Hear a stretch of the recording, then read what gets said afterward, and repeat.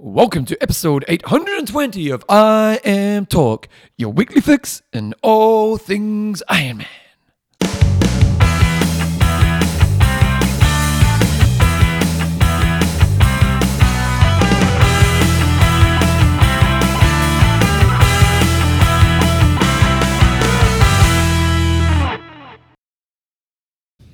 Rightio team, welcome along to episode 820 of I Am Talk with Coach John Newsom and Bevan James Oz. How you going, mate? I'm pretty good, Bevan. How about yourself? Oh, it seems just like yesterday we did last week's show. Yeah. I'm actually lying on the beach in Kaiteri today. Oh, that'd be nice. It is school holiday time, so we have pre-recorded this week's show. Do you take friends with you? Do the kids take friends with us? This time, it's first time. Oh, how's it going? Tom's taking a friend. It's good. It is free babysitting, so it is. Well, How old's Felicity now? Felicity is 13. So you need to be, they can look at themselves now, can't they? Pretty much, yep. Yeah. Just leave them at home. Go out. Yep, it happens. Hit the town. Okay, I Am Talk is proudly brought to you by Our amazing patrons. You go first, Jumbo. Chris Schrader. We've got David the Hound Winterbottom. And Anthony, the long train running. Without weeks. love, where would you be now? Na na na. That's a great song, that is. You know what a song there? I don't. Without love, it's called Long Train Running. Okay. See that long train running, it's about to disappear. Anyway, in this week's show, this week's show is a bit of a funny one because John's away. We actually recorded this last week. So we've got two interviews. Who are they? We've got a teensy bit of news and a quiz, and then we're going to talk to Hayley Chira. She is a fantastic athlete, recently won the Challenge Puerto Varas race, also lots of other wins on the 70.3 circuit over the years and some Ironman wins as well, and she's also a podcaster, so she speaks really well, and we're going to have a chat to her, and hopefully there'll be another interview. Haven't actually done it yet. Haven't actually arranged a firm time to do it, okay. But hopefully we'll be in there. Oh, it's going to be a short show if you don't. Yeah, so I'm going to talk with the guy, local guy, Oscar Baines. He's a really good runner. Very good runner. He's like a 213, isn't he? He's not that quick. I don't know. But he's trying to make, I think he's trying to make the Commonwealth Games team for marathon running. He wins a lot of our domestic marathon runners, marathon races. He's won Christchurch, won Auckland. And he also owns a footwear store in Christchurch, which is a specialist sort of runners store and triathlete store, and I thought it'd be good to go and have a chat to him about sort of carbon plated shoes. I know they've been around for a while, but I was going to have a chat to him about that. So hopefully that'll be in there. Otherwise, just enjoy Hayley. Okay, here we go. Sorry, I'm trying to see what time we did the Christchurch Marathon, and no, it's under the 20. Yeah, I think it's more like sort of 2:18. 17, not 18. Okay, yeah.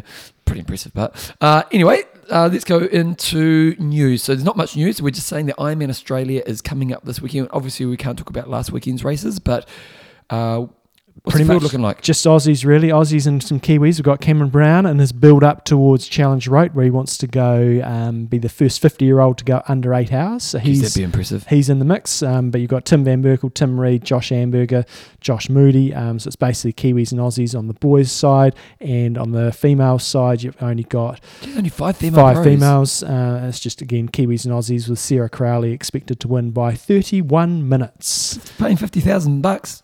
Yeah. Deep. So if only 5 female pros, does the rest of the money go to the boys?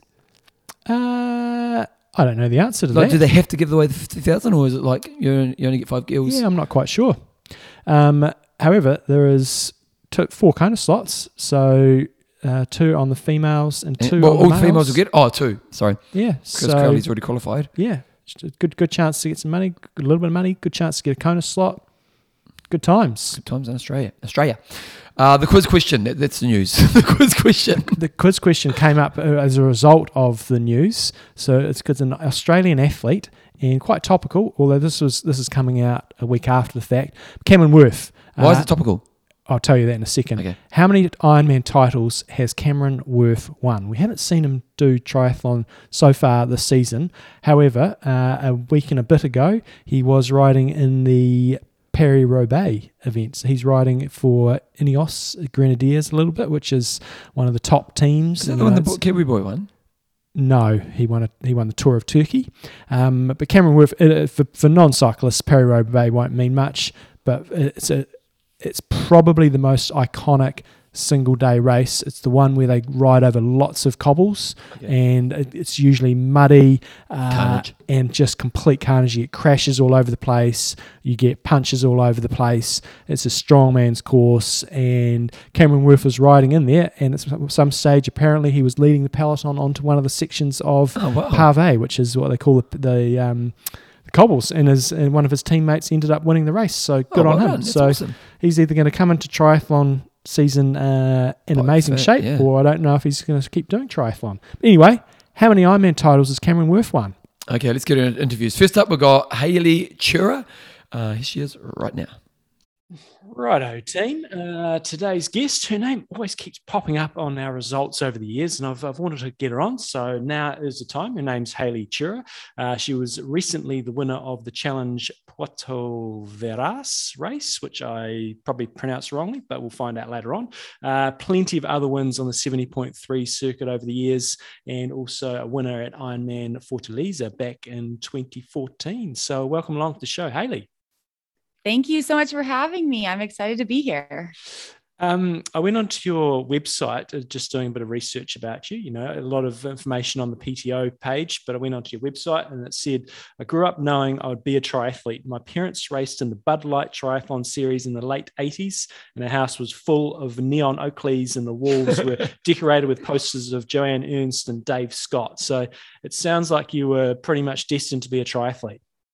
I think I was really lucky to grow up with parents who were athletes and, just very active people. And it took me to being an adult to realize how fortunate I was, just that I grew up thinking that, people just go out for runs and that's a totally normal thing. And I remember when I did get into the corporate working world and I, kind of expanded my circle, and I realized that isn't normal, that a lot of people have to kind of learn how to exercise when they're adults. And that wasn't the case for me. So I am very, very thankful for my parents for both being examples and for, taking me to quite a few swim practices over the years. It's interesting when, this is kind of totally off topic, but, we talk about how do we get kids active, and that role modeling thing is such an important part of it. What do you think kind of the philosophies you learned around health and fitness from your parents?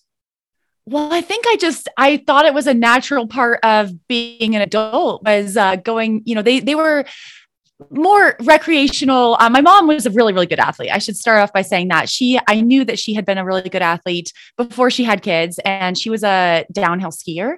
And so I knew that, I don't know. I just knew that was something that people did. They could be really good athletes. And by the time I was, in the picture, they had transitioned more into triathlon and then running. And so they weren't, trying to do Ironman at the time, but they were pretty active in the Olympic distance racing scene and local 5Ks and 10Ks. And I just thought it was fun. I liked that they got t-shirts and they got medals and sometimes they got cool trophies. And I just think that was something I just thought was, again, normal. And I always envisioned myself doing that when I got older. And I kind of understood that when I was young, swimming was a great place to be in the pool. I did ski a little bit as a kid, but I wasn't really allowed to race. My sister and I, we just kind of skied recreationally because my mom had some pretty bad crashes. And so I think that she was okay with us racing in the pool, not as excited about us racing on the ski hill. So we stuck to the pool and that was our competitive outlet.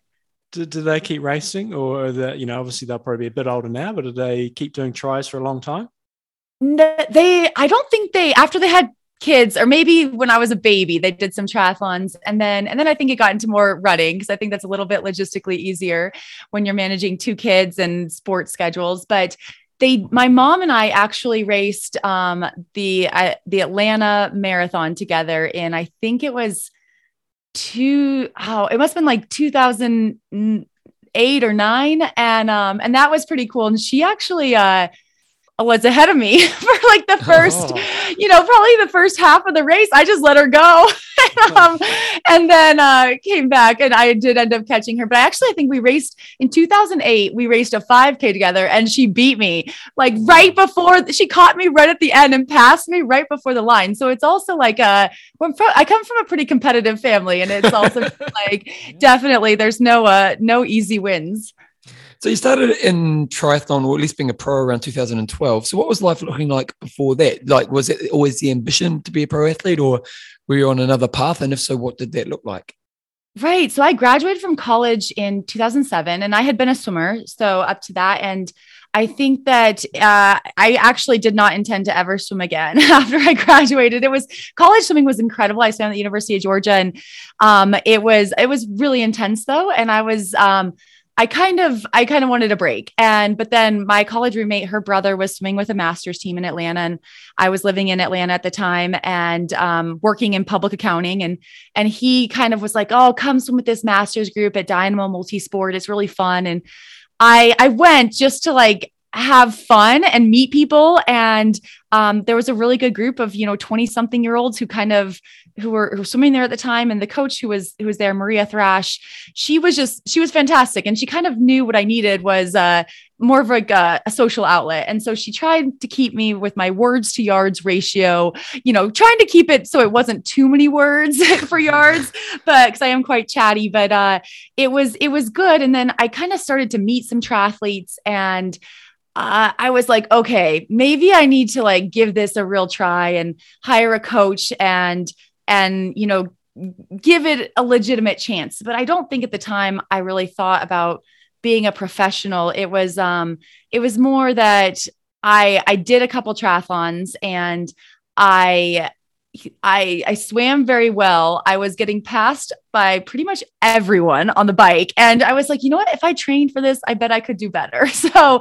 I was very lucky to meet some people, and a good friend of mine who's still a good friend, Betty Janelle, she actually qualified for Kona and we were training partners. And that was kind of the inspiration for me wanting to qualify for Kona when I was like 23 years old. And so I did. And that is kind of, that really lit the fire. I think having that opportunity and going to Kona. And again, my Kona race that first time was not very, it wasn't very impressive, but I think I had a 5.5 hour marathon. And so we've all been there, but I knew even walking that marathon, I was like, okay, I'm going to come back and I'm going to do better. And I have since then. So that is where it started. And so that was in 2009. And from 2009 to 2012, I think during that time, I did know the aspiration was to become a professional, but I was working in public accounting. I was pretty much, I opened a savings account and took money out of every single paycheck that went toward funding my races and buying a new bike and getting things together, and also saving for hopefully one someday I might be able to walk away from that job. And it took me 4 years, but eventually I did, and which I actually did in 2013. So I was racing pro at the time, but that was scary. That was very scary, but it was, again, I'm an accountant by, my profession, which isn't exactly it's kind of a risk adverse profession. So I'd say I did it the more risk adverse way. And so you've been going since 2012, and we know that racing 70.3s and Ironmans, even if you're winning races, the prize money's not amazing. Some athletes make it work really well. So have you sort of been doing full-time pro racing since then, or have you been sort of doing other bits and bobs as well? Right. So in 2013, when I left that job, I was really fortunate. I had a really good amateur career, and I'd been, first amateur out of the water at Kona 4 times. I had been on the podium, the age group podium in Kona twice. And so in 2013, I actually had sponsors, like some pretty good sponsors right from the beginning, which was incredible. And I think helped me make that leap.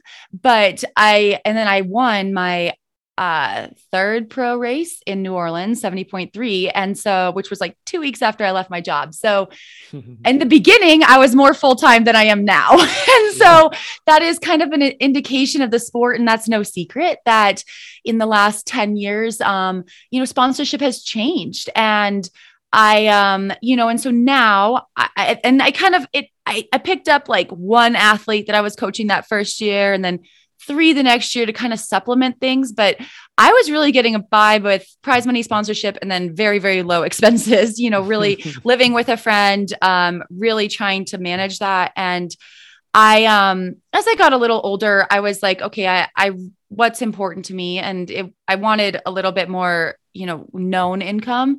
And then also as the sponsorship climate changed, I definitely have transitioned more into coaching and podcasting and other income sources in addition to some prize money, because it has only gotten harder. I don't know if everyone feels that way, but that's how I've felt. You say a lot about how the sponsorship kind of terrain has changed over the years. Tell us about that. Yeah. I mean, I was with Tier, as my biggest sponsor when I first started. So a swim company, which isn't in triathlon anymore. And so that's not even I don't think, losing that sponsorship was a reflection of my performance. That company decided not to be in the triathlon space anymore. And so I think that's kind of what we've seen. And I do think social media has become a bigger part, and that isn't my strongest suit. I think I was a little bit better when it was blogging. And I know you just were on my website and you probably noticed it has not been updated. The stick figures are pretty sharp. Yeah. I mean, that was really impressive in 2011, but now you need a YouTube following. And I think that that's something where I am not as strong at that. So, and I totally admit that. I think I'm just someone who values my privacy a little bit more in that respect. And I don't necessarily want someone in my house, watching me cook eggs.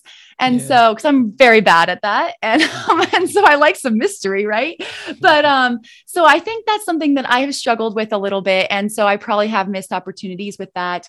Podcasting has been a good thing for me. Again, I like talking, and I think that I feel like I have a little bit more control over that. So I do co-host the Iron Women podcast, and that's been great as far as community and a little bit of extra income. But I recognize that's a choice for me. And I think at this point in my life, I am someone who's okay, I'll take on more work coaching athletes, because that's also something I feel very fulfilled with, rather than trying to hire someone to make YouTube videos of me and trying to get sponsors that way. And maybe that's just, being 36 versus 26. I might be, different if it was that way, but yeah. And I recognize that, brands want that. That's your job. And I'm oh man, I can't do it. Not all the time. Occasionally I can do a little reel here and there, but it's hard. It's hard now. Yeah. You and me both.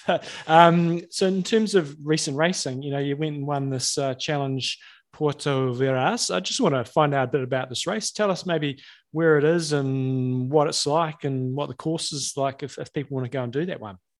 Right. So I'm an athlete that loves to use triathlon as a way to travel. And I think that one of the reasons is that I'm actually quite a homebody, but I have just realized that travel is where I get so much growth as a person and as an athlete. I learn so much.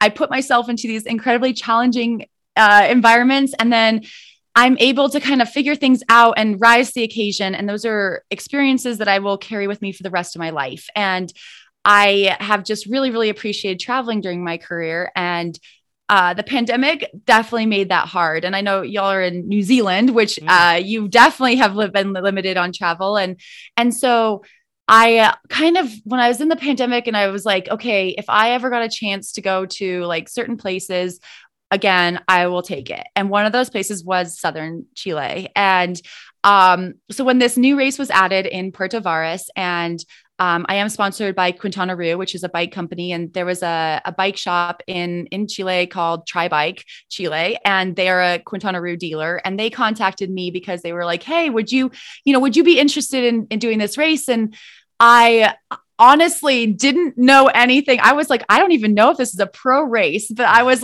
yes, I'm interested, because they kind of helped me with the logistics, because, as you know, traveling right now is hard. And I was kind of can you even get into Chile? And and so they helped me kind of navigate what kind of vaccination records I needed, how to upload that, travel insurance. You have to do an affidavit, you have to take COVID test before. So there were some logistics, but it was kind of nice having someone in Chile that could help with that. Yeah, of course.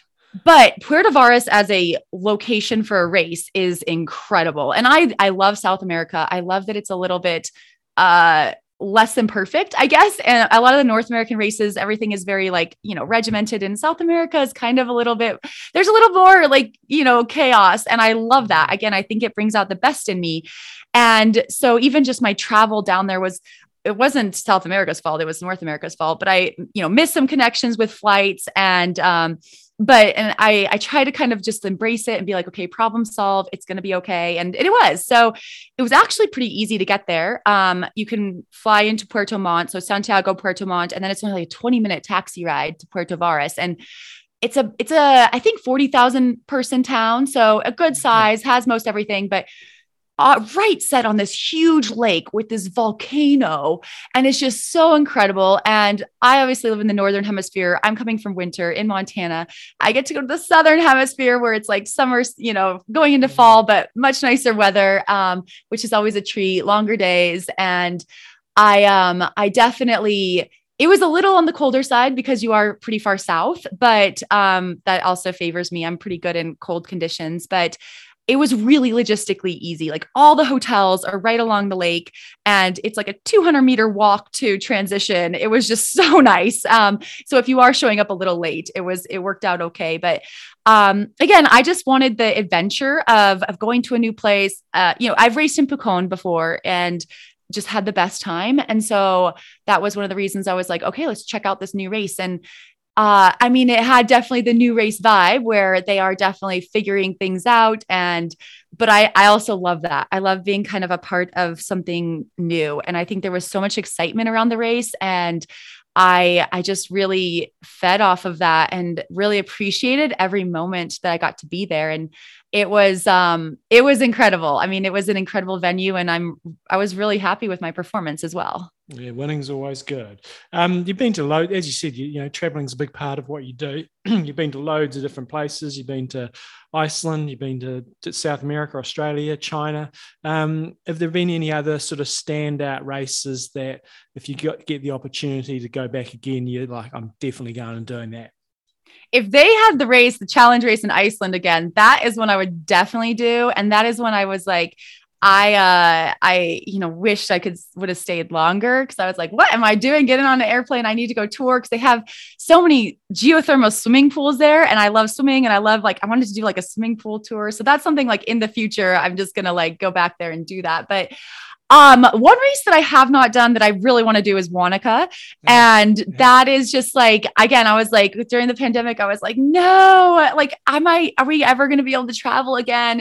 And so that's one that's definitely on my bucket list because I have not raced in New Zealand. And that was one that I think, again, I love cold water and just kind of, just those races and those incredible destinations that are a little hard to get to, but definitely worth it. So that's one that's for sure on my list. You're currently ranked 60th in the PTO. Are you trying to push for more PTO kind of racing? And also, how do you feel about the direction of what PTO is doing? Right. So I got to go to the Collins Cup last year as an alternate for Team USA. And that was another like spur of the moment. I think I had 5 days to book my flight. And, but I was like, what else am I doing? There were kind of rumblings that Kona was going to be postponed. And so I decided to go and I didn't get to race in the Collins Cup, but I got to race in the Challenge Championship. And I got to kind of experience the Collins Cup and learn more about the PTO. And I came away from that very optimistic about the PTO. I think that they do have a long-term vision. I know that for me personally, like their goal is to create superstars, and I'm not sure I'm that person, but I love the sport of triathlon. And so I am someone who's like, okay, let's create these superstars, even if it's not me, because I do think that even the very top people in triathlon are probably underpaid for the caliber of athletes that they are. And so I got to learn a lot more and meet more people involved with PTO. I'm not on the board and I'm not on any specific committee, but I'm very optimistic about them. And I really appreciate what they're doing. I'll admit that in my racing, I wasn't super concerned about PTO points. I think they are working on those rankings. And my understanding is, the system is as good as it can be right now, given the constraints of so many races, pandemic. And so do I really think I'm, the number 60 woman in the world. I don't know. I think that they're just using, whatever best metrics they can. And I'll admit that when I'm racing, when I was racing in Puerto Varas and I'm like, if I go a little faster, maybe I can get more PTO points. That doesn't really spur me on, to be honest. Maybe if I was like in the top 10 and you're talking like really big money, I could do that. But I'm mostly, I'm more racing for the experience and the win. I wasn't really thinking about PTO points, but I think as they come up with these, they have the Canadian Open this year and the US Open, and then the Collins Cup. I think that as they have more of those kind of marquee races, that the rankings will make more sense. We're going to see more head-to-head racing. I'm hopeful that sponsors also come along and offer bonuses for those races, because in my conversations, just, anecdotally with other pros, I know that a lot of sponsors don't yet necessarily offer bonuses. And so that is one of the deterrents for people maybe not racing in those PTO Open points. So you are kind of balancing things, right? Like you're like, okay, if I can make this kind of prize money or this kind of PTO money, or can I get a bigger sponsor bonus if I go do this Ironman branded race? And so I think that that's evolving, and I'm sure it will as the races become more common and, that they have success with them. But, so it's new, and I am very hopeful, I guess is the short recap of a long answer. But I did note on your PTO sort of profile page, you had a really bad bike crash in 2015. So maybe talk us through the recovery from that, and I guess advice you'd give people, because it did say, there was obviously the physical healing that took place, but there was also the mental healing. So maybe sort of talk us through what happened to you in 2015 and how you came back from that.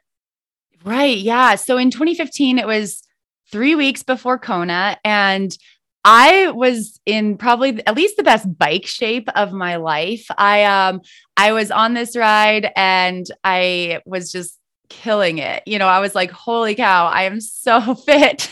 And I looked down my bike computer, saw that. And then I looked up and I was like, that car is aiming for me. And oh, really? There was one car on the road and the one car hit me. And It was an older gentleman who just didn't see me. The sun was in his eyes. And I didn't, my injuries were not life-threatening, but they were definitely career-threatening. And I had a, large laceration in my leg and a fracture, and I destroyed my bike. And I mean, I hate to use the word lucky, but I did not hit my head or have, more severe injuries, but it took a very long time for me to really run again. That was, the big thing was the running took a long time to come back. And I would say it was like a year and a half before I did like a run, like a really good run workout. And during that time, I definitely kind of grieved my triathlon career. I thought maybe I was done. But what that did was, in 2016, that's when I went to Iceland, because I thought I was on a farewell tour, and then 2017 came along, and my coach called that, my North Star year, where I basically thought it was going to be my last year. And I decided to just travel the world. And so I did. I went to Chile, I went to Argentina, I went to Brazil, I went to China twice. I went to Australia. And then I raced some, races that I really like close to home, Coeur d'Alene 70.3. And the crazy thing that happened was I had my best year ever. Wow. And so I won 2 races. I won Buenos Aires 70.3. And that was a big breakthrough, because that was the first race where I ran really well. And I actually ran, I think, better than I had pre-crash. And so it was fascinating to me, and it was fascinating to my coach. And I think what I credit that to was patience from both my coach, Matthew Rose at Dynamo Multisport, as well as my family and my friends, because I went through a really hard time where I didn't want to go outside at all. Like didn't like to run outside. I didn't like to ride outside. I didn't want to go for a walk outside, because I just thought everywhere there were cars and everywhere I was going to, get hit. And I worked with a therapist, and that helped a lot. And I actually moved from the Atlanta area to Montana because I had also had a really hard time driving.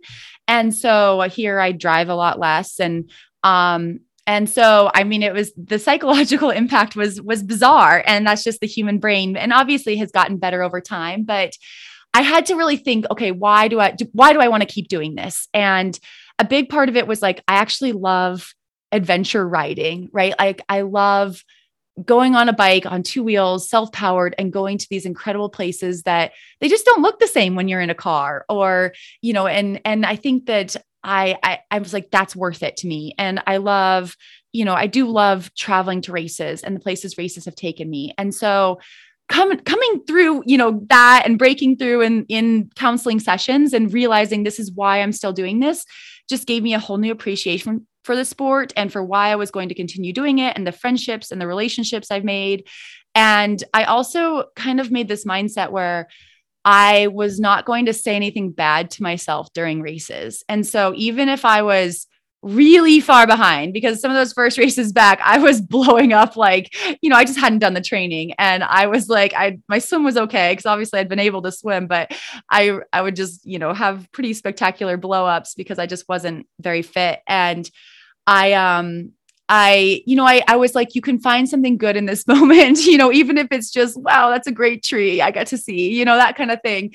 Or just like, I really like these socks I'm wearing, but I tried really hard to keep the self-talk positive, because I did tell myself, like, just being on a start line is incredible because you never thought you were going to be here. And I told myself also, like, the pain from effort is so much better from the pain from injury. Mm-hmm. And it is. I mean, I think everyone would say that who's ever been injured. And so I think that, you know, the combination of patience, like my coach letting me take a year and a half to like ease back into running. I mean, we started back with a 1 minute run, and just sticking with me, not knowing if I was ever going to race again, and not knowing if I would ever compete at a really competitive pro level. And then, so I do try to, I mean, I'm not as good at the positive self-talk maybe now as I was in those early days, but, because I have little slightly different expectations of myself, but I do try to remember that and realize that this is a second chance at this career, and that every start line I get on is a special and unique opportunity, and I will just try to make the most of it. And I think that has actually helped my racing. So when you look to where you are now, you know, you are more in the twilight of your career. So when you look towards what's happening next, you know, look at this year and maybe next year, what is the plan?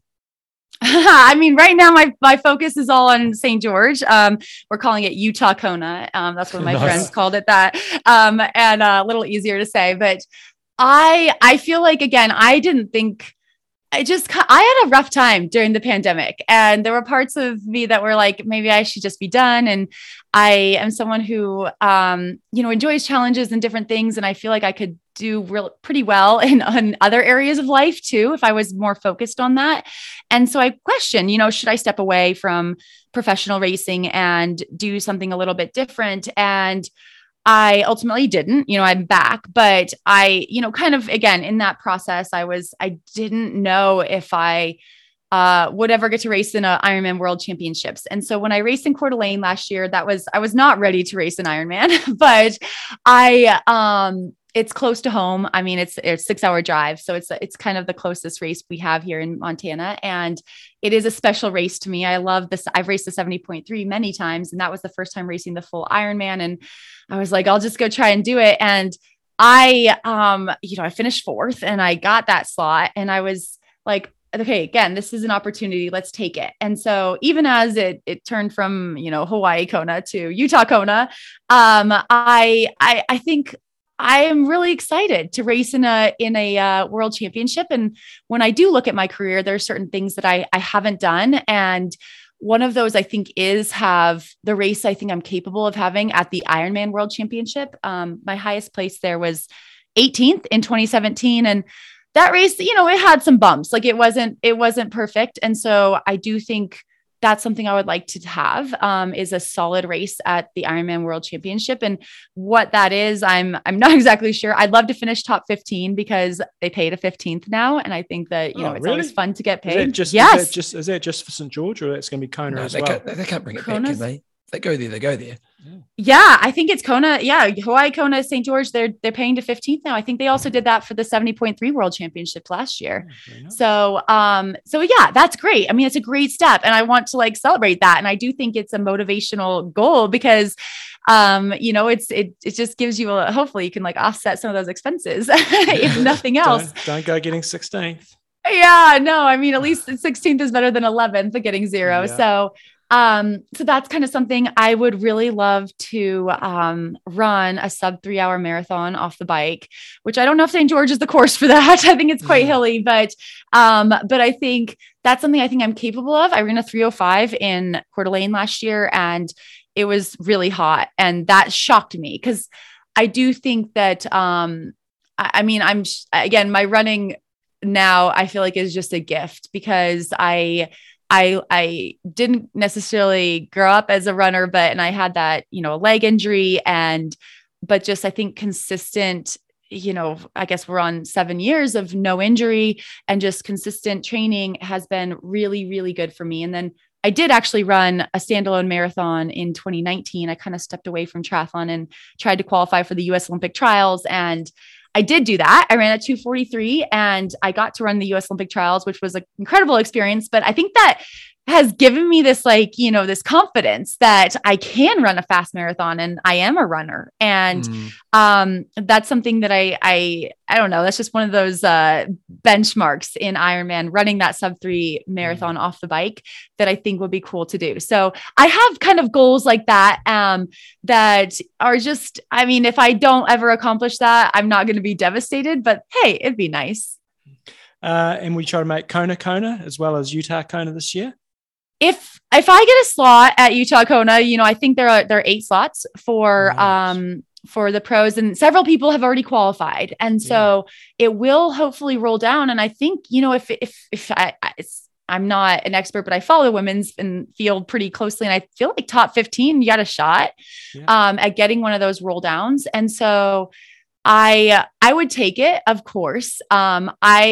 I don't, if I don't get that, I don't know if I have it in me to like race another Ironman between, May and October. I mean, it's a lot because I used to race like that, but oh man, I get tired now. So, so I don't know, I'm going to see how this goes. And, I would love another opportunity to race the Hawaii Kona just because, again, I haven't had my perfect day there, I think, which I don't know if a perfect day exists, but just the day that fits with my training. And I think I've shown in other races in Fortaleza and Coeur d'Alene that I can race really well in the heat. I'm not someone who's good at the heat, but I'm very good at heat management. And so I would love the challenge of like, can you do that in Hawaii? And so there is a part of me that would love to do that. And I also, this year is the first year that there are 50 pro women racing in Hawaii Kona. And so 50 men and 50 women. And that's something that's been, very important to me in the recent years, because previously there were 35 women and 50 men. And this is the first time it will be equal. And again, that's something that I'm passionate about and fires me up. And so I think that, being a part of that very first ever equal,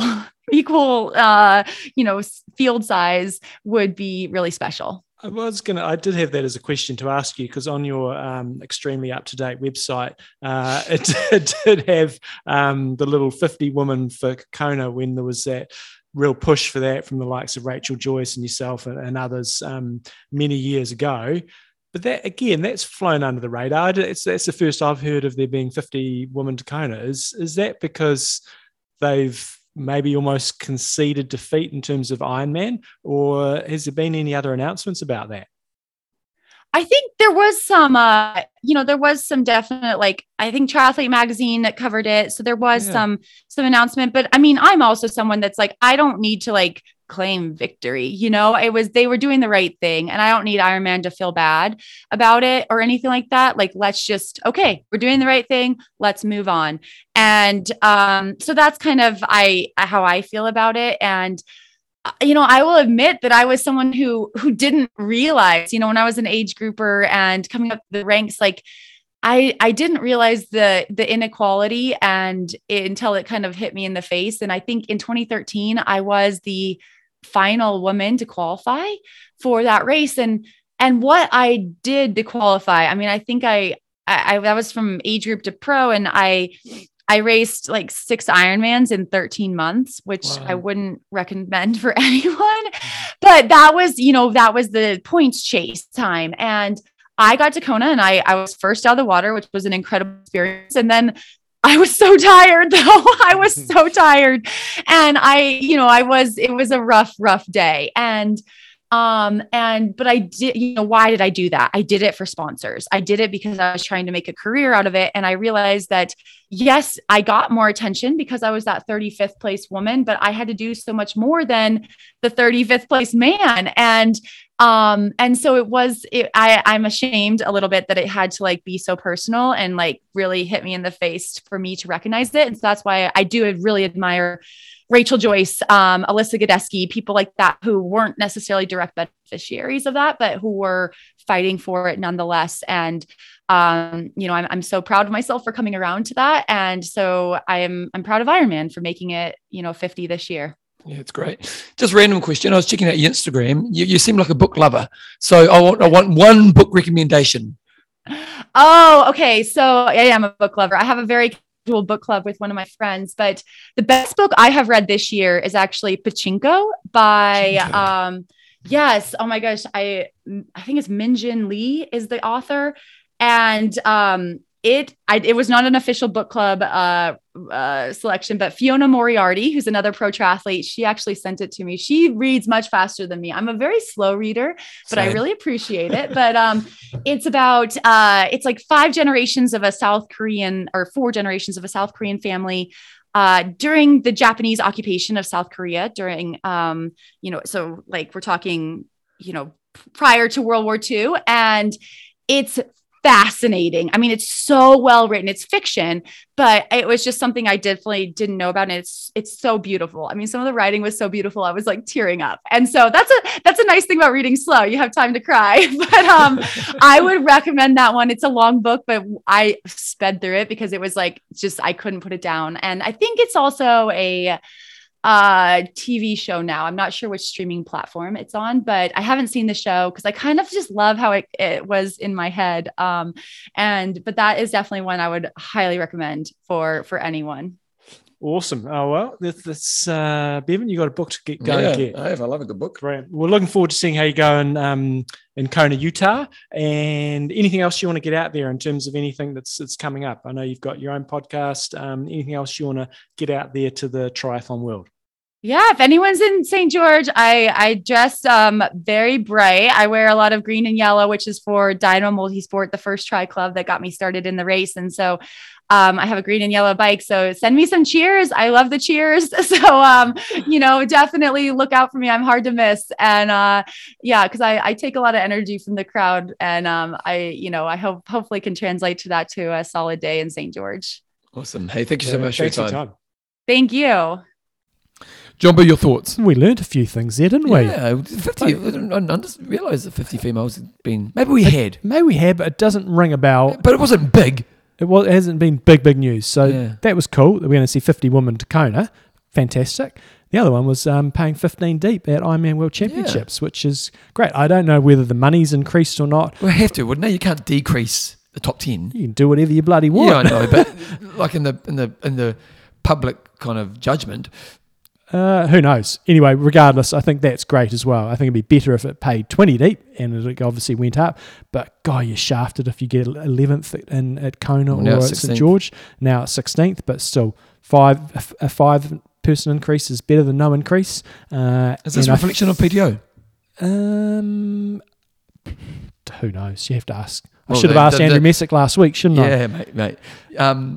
But, realistically, Pitt doesn't seem anywhere else there. Why now? So why now? It's never happened ever before, and they've always said, "Oh, they don't major sport. Screw them." Yeah. So hopefully, it can go to 20 deep, and hopefully, we get to a state at some stage where if you qualify for Kona, it's a bit like the PTO where you're not going to get much if you're down in 50th place. but you're going to get something to at least maybe cover your airfare or something. So maybe $1,000 for 50th or something like that. Hopefully we get to that state. So nice work, Hayley Churritt. Look forward to seeing how she does in St George, and hopefully she gets inside top 15 and makes Kona. Yeah, okay, good times. Okay, we've got an interview with Oscar Baines. He's going to be talking about shoes. Here he is. Hopefully. And if not, it's going straight to the quiz question. And this is a very short show. Here we go. Righto, team. As we've said earlier in the show, we've got one of New Zealand's fastest distance runners on today, Oscar Baines. He runs the Front Runner store here in Christchurch, which is a shoe specialist store. They also do a whole bunch of triathlon gear as well, so wetsuits and goggles and all sorts of knickknacks. You can check them out at frontrunnercolombo.co.nz. Obviously, you Christchurch people should be going in and checking it out. Anybody else around New Zealand can order online. Also do Morton Nutrition, you guys have heard about, plus lots of other things. So welcome along to the show, Oscar. Thanks, John. Thanks for having me. Happy to talk about running and sport. What's training look like for you today, and what's it looking like tomorrow morning? Today, Friday's easy day for me, so it's a nice 40 to 45 minute early jog, and then the triathletes will be happy I was in the pool this morning. Oh, nice. For half an hour, just flailing away, trying not to drown. But one of my favourite things to do, just for a bit of recovery and get the fins on for the ankle joints. I actually saw your mate Dave Dwan. Oh, very good. Down there as well. Yeah. Excellent. Yep. Any key sessions coming up over the weekend? Yeah, so every second Saturday is normally our big session. So tomorrow, we're getting ready for a marathon in 3 weeks. So I've got 7 or 8 by 2K tomorrow, just a little bit quicker than marathon pace. Nice. On 90 seconds rest. I'll be suffering at Harbour State in the park. Excellent. Oh, no, today we want to talk about carbon sort of shoes, and, we've seen them really come on and leaps and bounds over the last few years. We're seeing world records set left, right and centre. And sometimes it's a bit confusing for age group triathletes to really get a grasp of whether they're suitable for them. So maybe just kick off by sort of explaining what these shoes are like in terms of how they're different to a regular shoe, and how the carbon works and the drops, and just sort of give us an overview of what these shoes are like relative to traditional shoes. Yeah. What's interesting about this, John, is I think the carbon, the plate is one aspect of the shoes, and I can talk about that first. So generally, it's a wafer thin piece of carbon fiber, tends to be closer to the ground towards the forefoot in the shoe, and then closer to the foot and the head of the shoe. And that's, I guess, to try and create some sort of spring or lever, like the foot is, like the plantar fascia. So trying to make that a better mechanism, if you like. But sort of what's interesting is the geometries of the shoes, I think, is what's probably changed the most. And the carbon fiber plate has enabled brands to use very lightweight, sort of spongy foams, because it gives the midsoles, which is the engine room of the shoes, some integrity, and helps those sort of lightweight foams not collapse, if you like, as well as be a spring for the foot. So what we've seen is these sort of, I guess, maxi type racing shoes with incredibly lightweight foams. I don't know if you remember the Asics Piranha from 2011, but some of these shoes are as light as that, and I think the stack height of that might have been about 9 mil. And the shoes we're seeing these days are sort of close to 40 mil, which are legal for the road, or 39.9, I think the IAA rules are at the moment. And so what we're seeing are these really bouncy, lightweight foams, which do sort of two things. One is it enables them to have incredible cushioning to save our legs from hard surfaces like the road. And the second thing is you'll notice that the shoes have got more and more sort of toe spring, or almost like that banana shape to them, like the original Hokas. And what that does is it speeds people through that longitudinal phase of their foot gait. So as they're transitioning from a flatter foot through to a toe off, so it's speeding up that integrity quite quickly. And it's meaning that people are able to get through their gait faster. So they look massive, they look like a lot of them, not all of them, but they look like big Hokas. But in terms of the actual weight of a lot of these shoes, I know it will vary between brand and brand. What you're saying is, in general, they're a hell of a lot lighter than what they look like. Yeah, so it's just there are some some amazing composite foams and brands are using the likes of silicon and other types of materials to mix in with traditional EVA. We've got polyurethane. Nike won't tell us what their Zoom X is, and so and no matter how many times JC and I cut a pair apart, but I think we've managed to get sort of down to under 200 grams for a shoe that's got a stack height of nearly 4 centimeters, which is mind-boggling, mate. It's extraordinary. So we're going with that philosophy as light as we can get, but we've also got bounce and comfort, which I think is the real equation, if you like. Yeah. Maybe just explain stack height for people that don't know what you're talking about there, yes. and how that compares to a slightly more traditional shoe. Yeah. So stack height is, I guess, the overall height of the shoe, from where it meets the ground to where your foot sits on it. And I guess brands have got clever around, and I'll call it like a sidewall. So often the true stack height of the shoe can be a little bit of an optical illusion because often your foot will sit down inside the midsole. But traditionally, if we go back sort of when I started selling shoes in 2010, the most cushioned shoe might have been an Asics Kayano type situation where that might have been 25 mil in the back and then had a pitch of 10 mil and be 15 mil on the front. And often those measurements didn't include the inner sole, so the footbed inside the shoe, or the rubber on the bottom. So you can sort of add a few mil for those as well. And I think sort of that was because foams are really heavy. They might have been die cut EVA, or they were just starting to push foams into a mold, and because of that they were so heavy they couldn't have lots of it.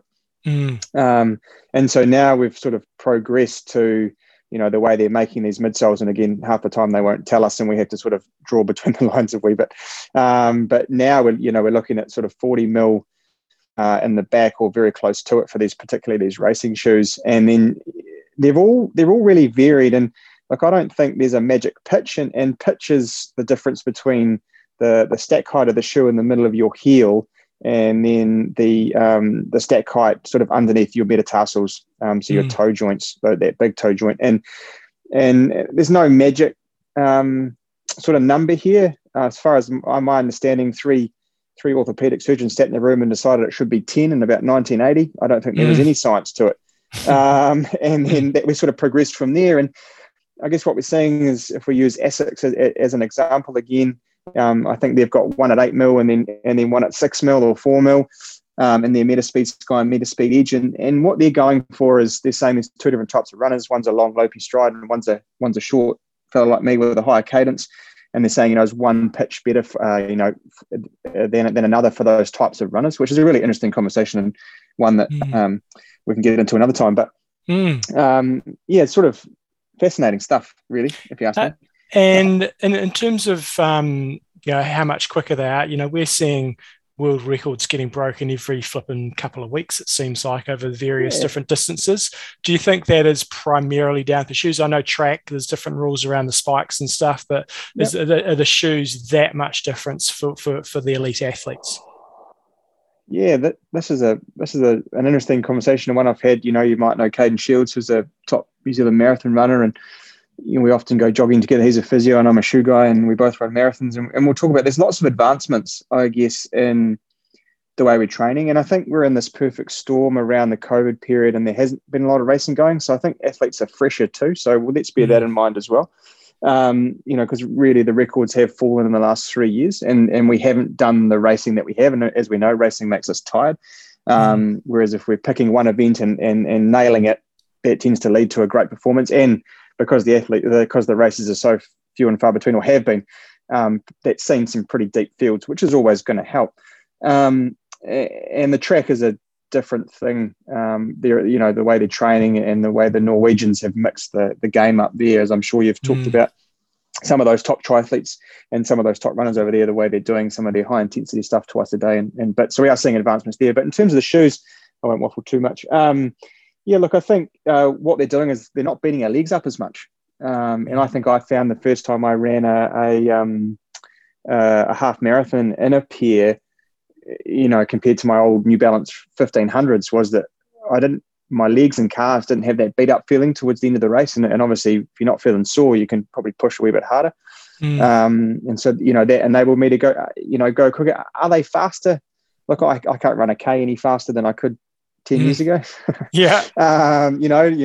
Flat out. There might be 3 or 4 seconds in it. Is that because I've been running for 10 years? Or was that because the shoes got faster? Don't know.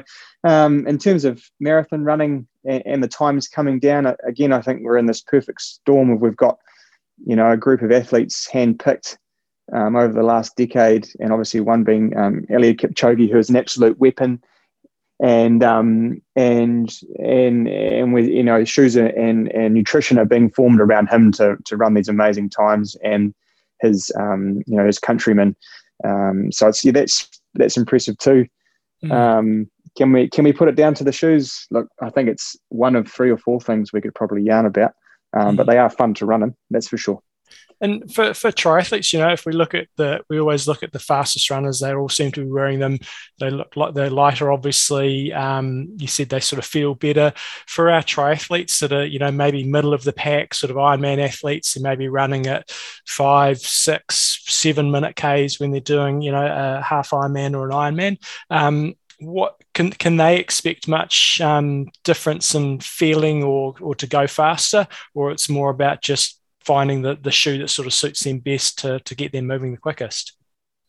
Yeah, that's a really interesting question. So I'll start with the first bit. Is most of the research is done sort of in and above 16 kilometers an hour, from what I can tell. So we've got some leading podiatrists and biomechanic experts who are testing these shoes sort of 16, 17, 18 plus K an hour, and there's not a lot of testing less than 16 K an hour. And my feeling around that is that it probably comes down to ground contact time.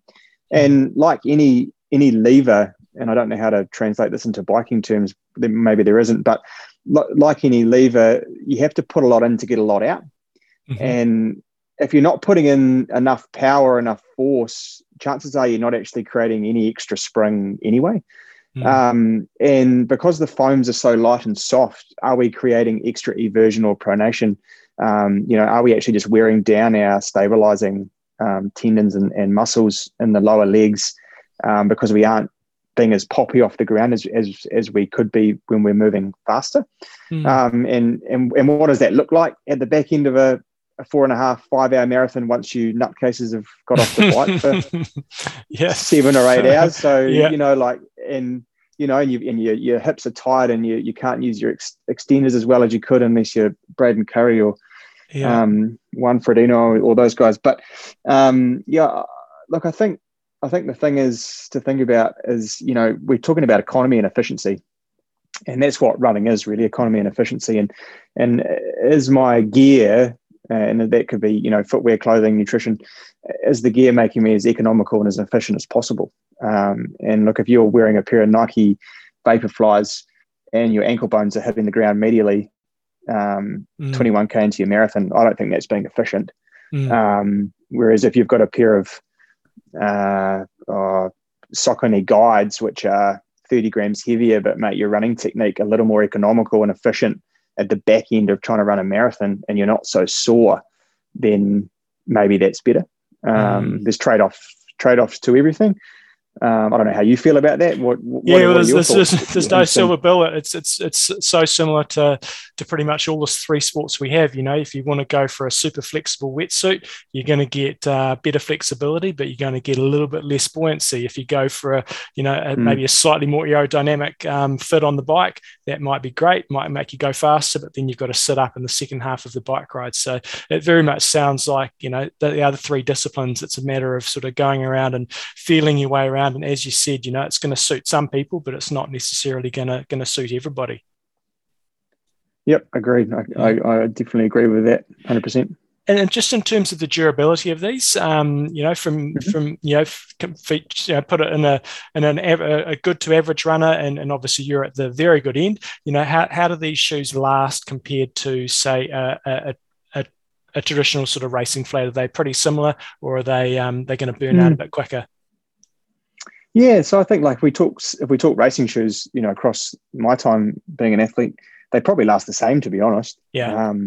The problem is they're twice the price. Yeah. So Yeah. that's the problem. Is a classic pair of Nike Streak LTs from 2007, which were a great racing flat.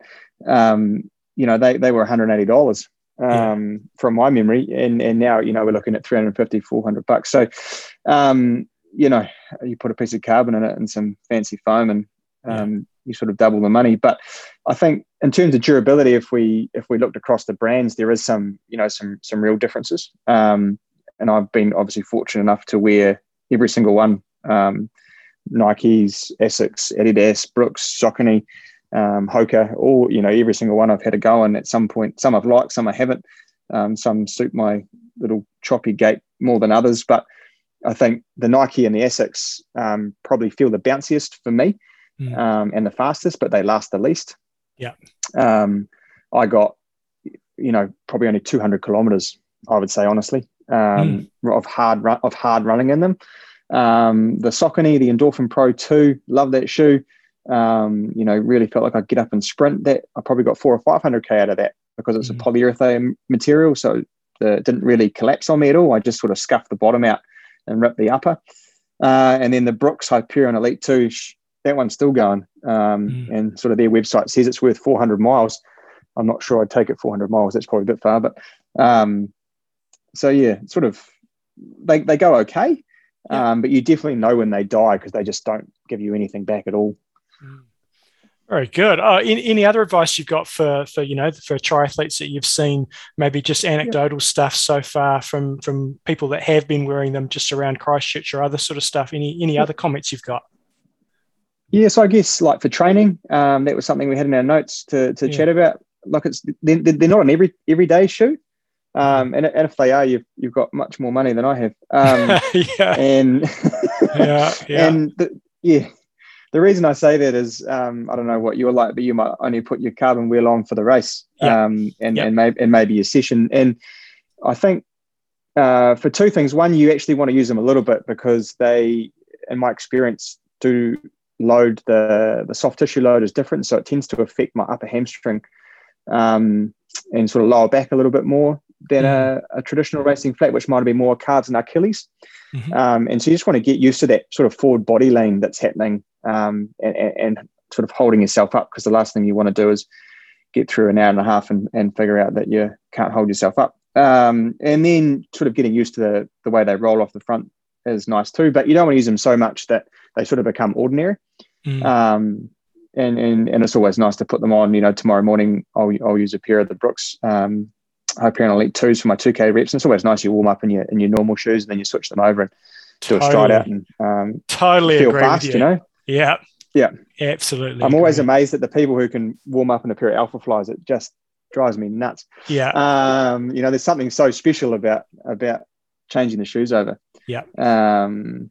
And look, it makes them last longer. So, look, I use a pair of carbon flats once a week. That might surprise people, but that's it. 15K a week out of my 160, 170K.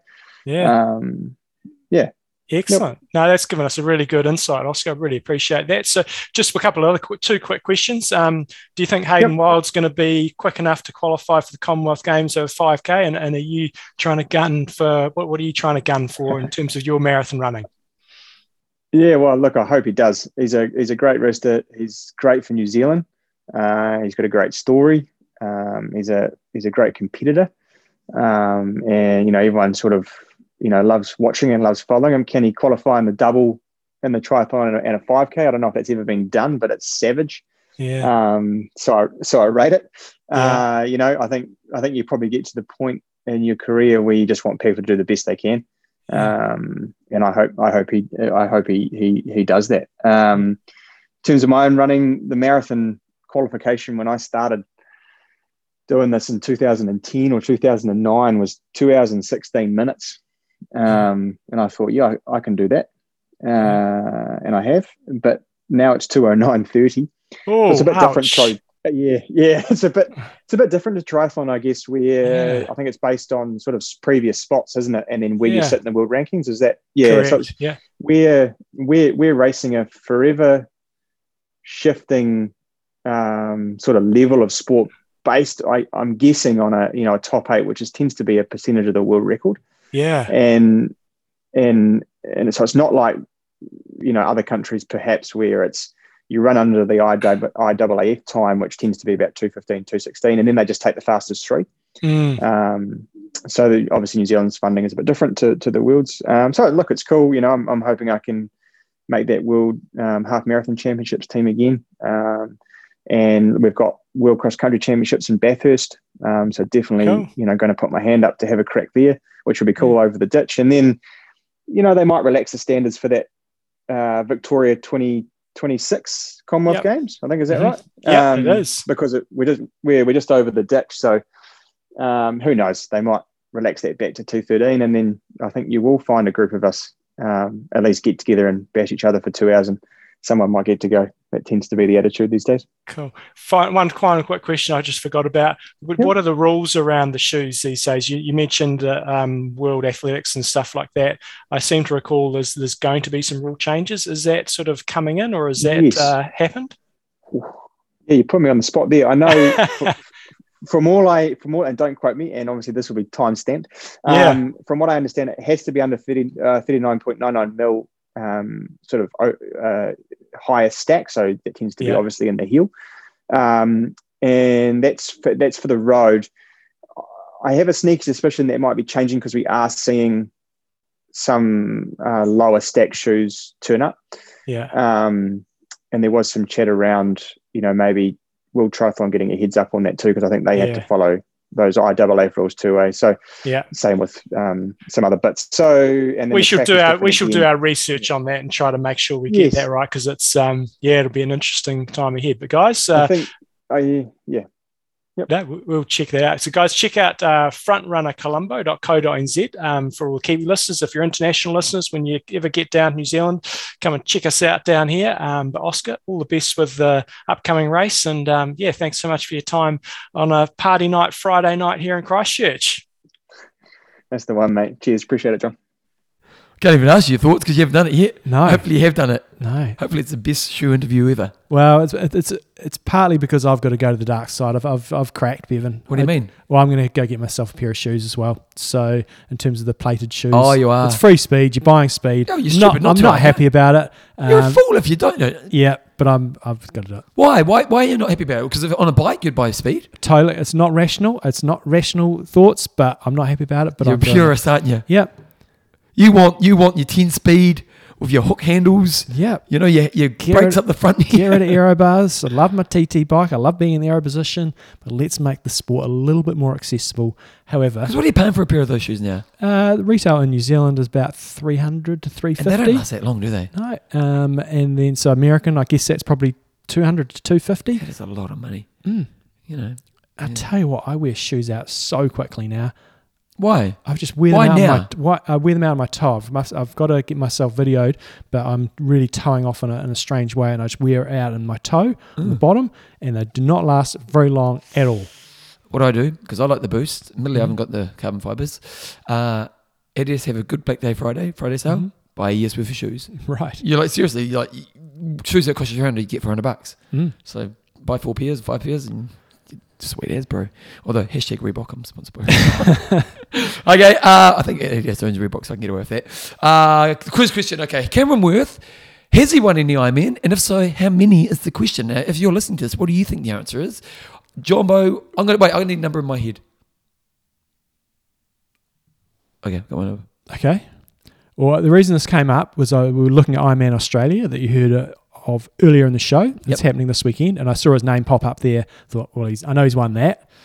I know he had that one where he beat Lionel Sanders last year, which was like Copenhagen. I was going to say 2. Oh, I'm going to say 5. Okay, let's have a look. I'll pull it up. I do not know the answer to this. So last year, 2021, he won Copenhagen. The year before that, 2, Italy. 3. Is the Cairns Triathlon? No, Cairns. No. Well, I think it's 4, is it? No. Wales, 4. 4 it is, John. Neither of us get it. So he's won Copenhagen in 2021. In Italy? 1990, he won Italy and Australia. 1990? 2019 even. And then the year before that, he didn't win any iron distance races. And then he won Wales the year before that. Yeah. second in Sweden. Hmm.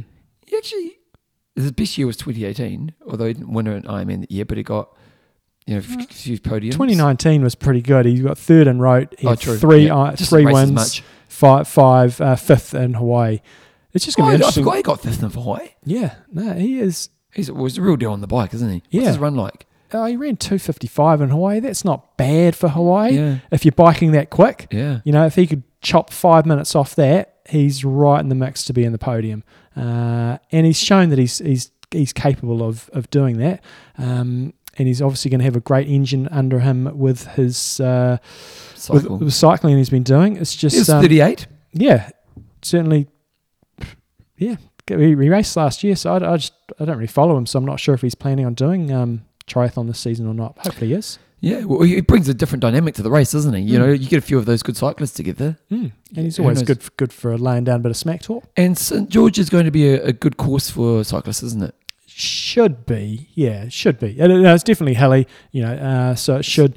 It may not necessarily break up, but you'll have to probably ride quite hard. You think? So it might affect the runners on that Yeah. side. Yeah. So it should be a good all rounders course. Interesting times ahead. Okay, John, but let's say thank you to our patrons. James, the Red Rocket Thomas. We've got Fast Fancy Feet Rob Dullymore. And Tim Breaker Hemming. He breaks the news. He does indeed.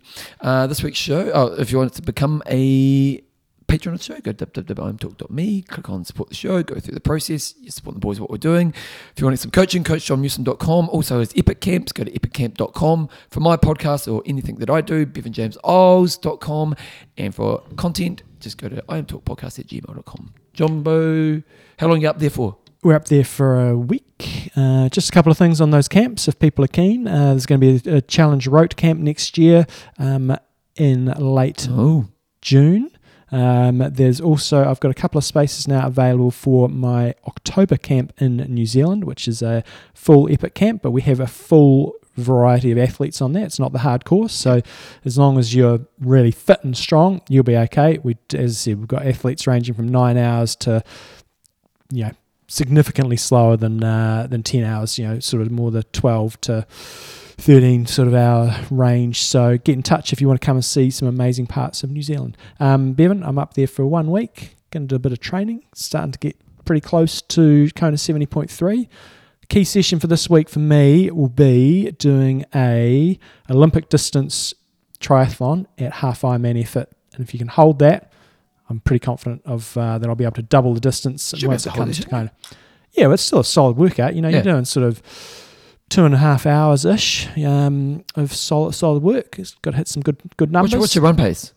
It's probably only going to be 4-minute Ks, to be honest, based on how things are going. So that's the plan. I'll try and go out and ride about 260-ish watts and run 4-minute Ks, have a little swim. Job done. Job done. Kevin, what's happening with you this week? Where are you? What's happening with me this week, John? I'm in Auckland. Mm-hmm. And I'm locked in my hotel room because I'm not allowed to do anything. I can't get COVID. I'm doing important work, so they say you can't do anything. We can't unfortunately get COVID. So I'll be in my hotel. You know what, John? Releasing a book is a lot of work. Yeah. And it's probably in the next 6-7 weeks it's going to come out. And so I am just working like a beast right now. Just getting That's not good. Well, it's not really, but I do believe in the book and I do believe it's a message that's important and I do believe I can help people. So the book's done. It's all the other stuff you've got to do. Mm-hmm. Oh, jeepers creepers. Although I did get the audio file back from the guy who edited my... This guy's a genius. Really? Now, I'm not sure if I'm still not sure if I'll use it because I'm not sure if I'm that expressive enough. Mm-hmm. But what I gave him was pretty poor. Yeah. And what he's given me back was good enough. It's not terrible. I'm just maybe there could be a high level maybe, but OMG. Stephen Fry, he'd be good at reading a book. Oh yeah, I'm sure he? he'd love to do my fitness book. It'd be really good. It's hard to get someone who does. Again, I sound fine, don't get me wrong, but you need someone who has a little bit of energy, and a lot of the readers, they just don't have the energy of a fitness person. Yeah, they talk nice and clearly and crisply, pronounce the words, and it'll be nice and smooth, but yeah. Because I'm a good talker, I have lots of expression when I talk, but when I read, I lose that aspect a little bit. And so if I was just to talk my book, it would be a lot more expressive. And again, it's not terrible, but yeah, it's been an interesting experience. So yeah, other than that, John, just locked up in a hotel room, working away, not allowed to get COVID. You know. You and me both. All right, let's wrap it up, Jumbo. I'm Russ. I'm Mendo. Train hard. Train smart. Kia kaha.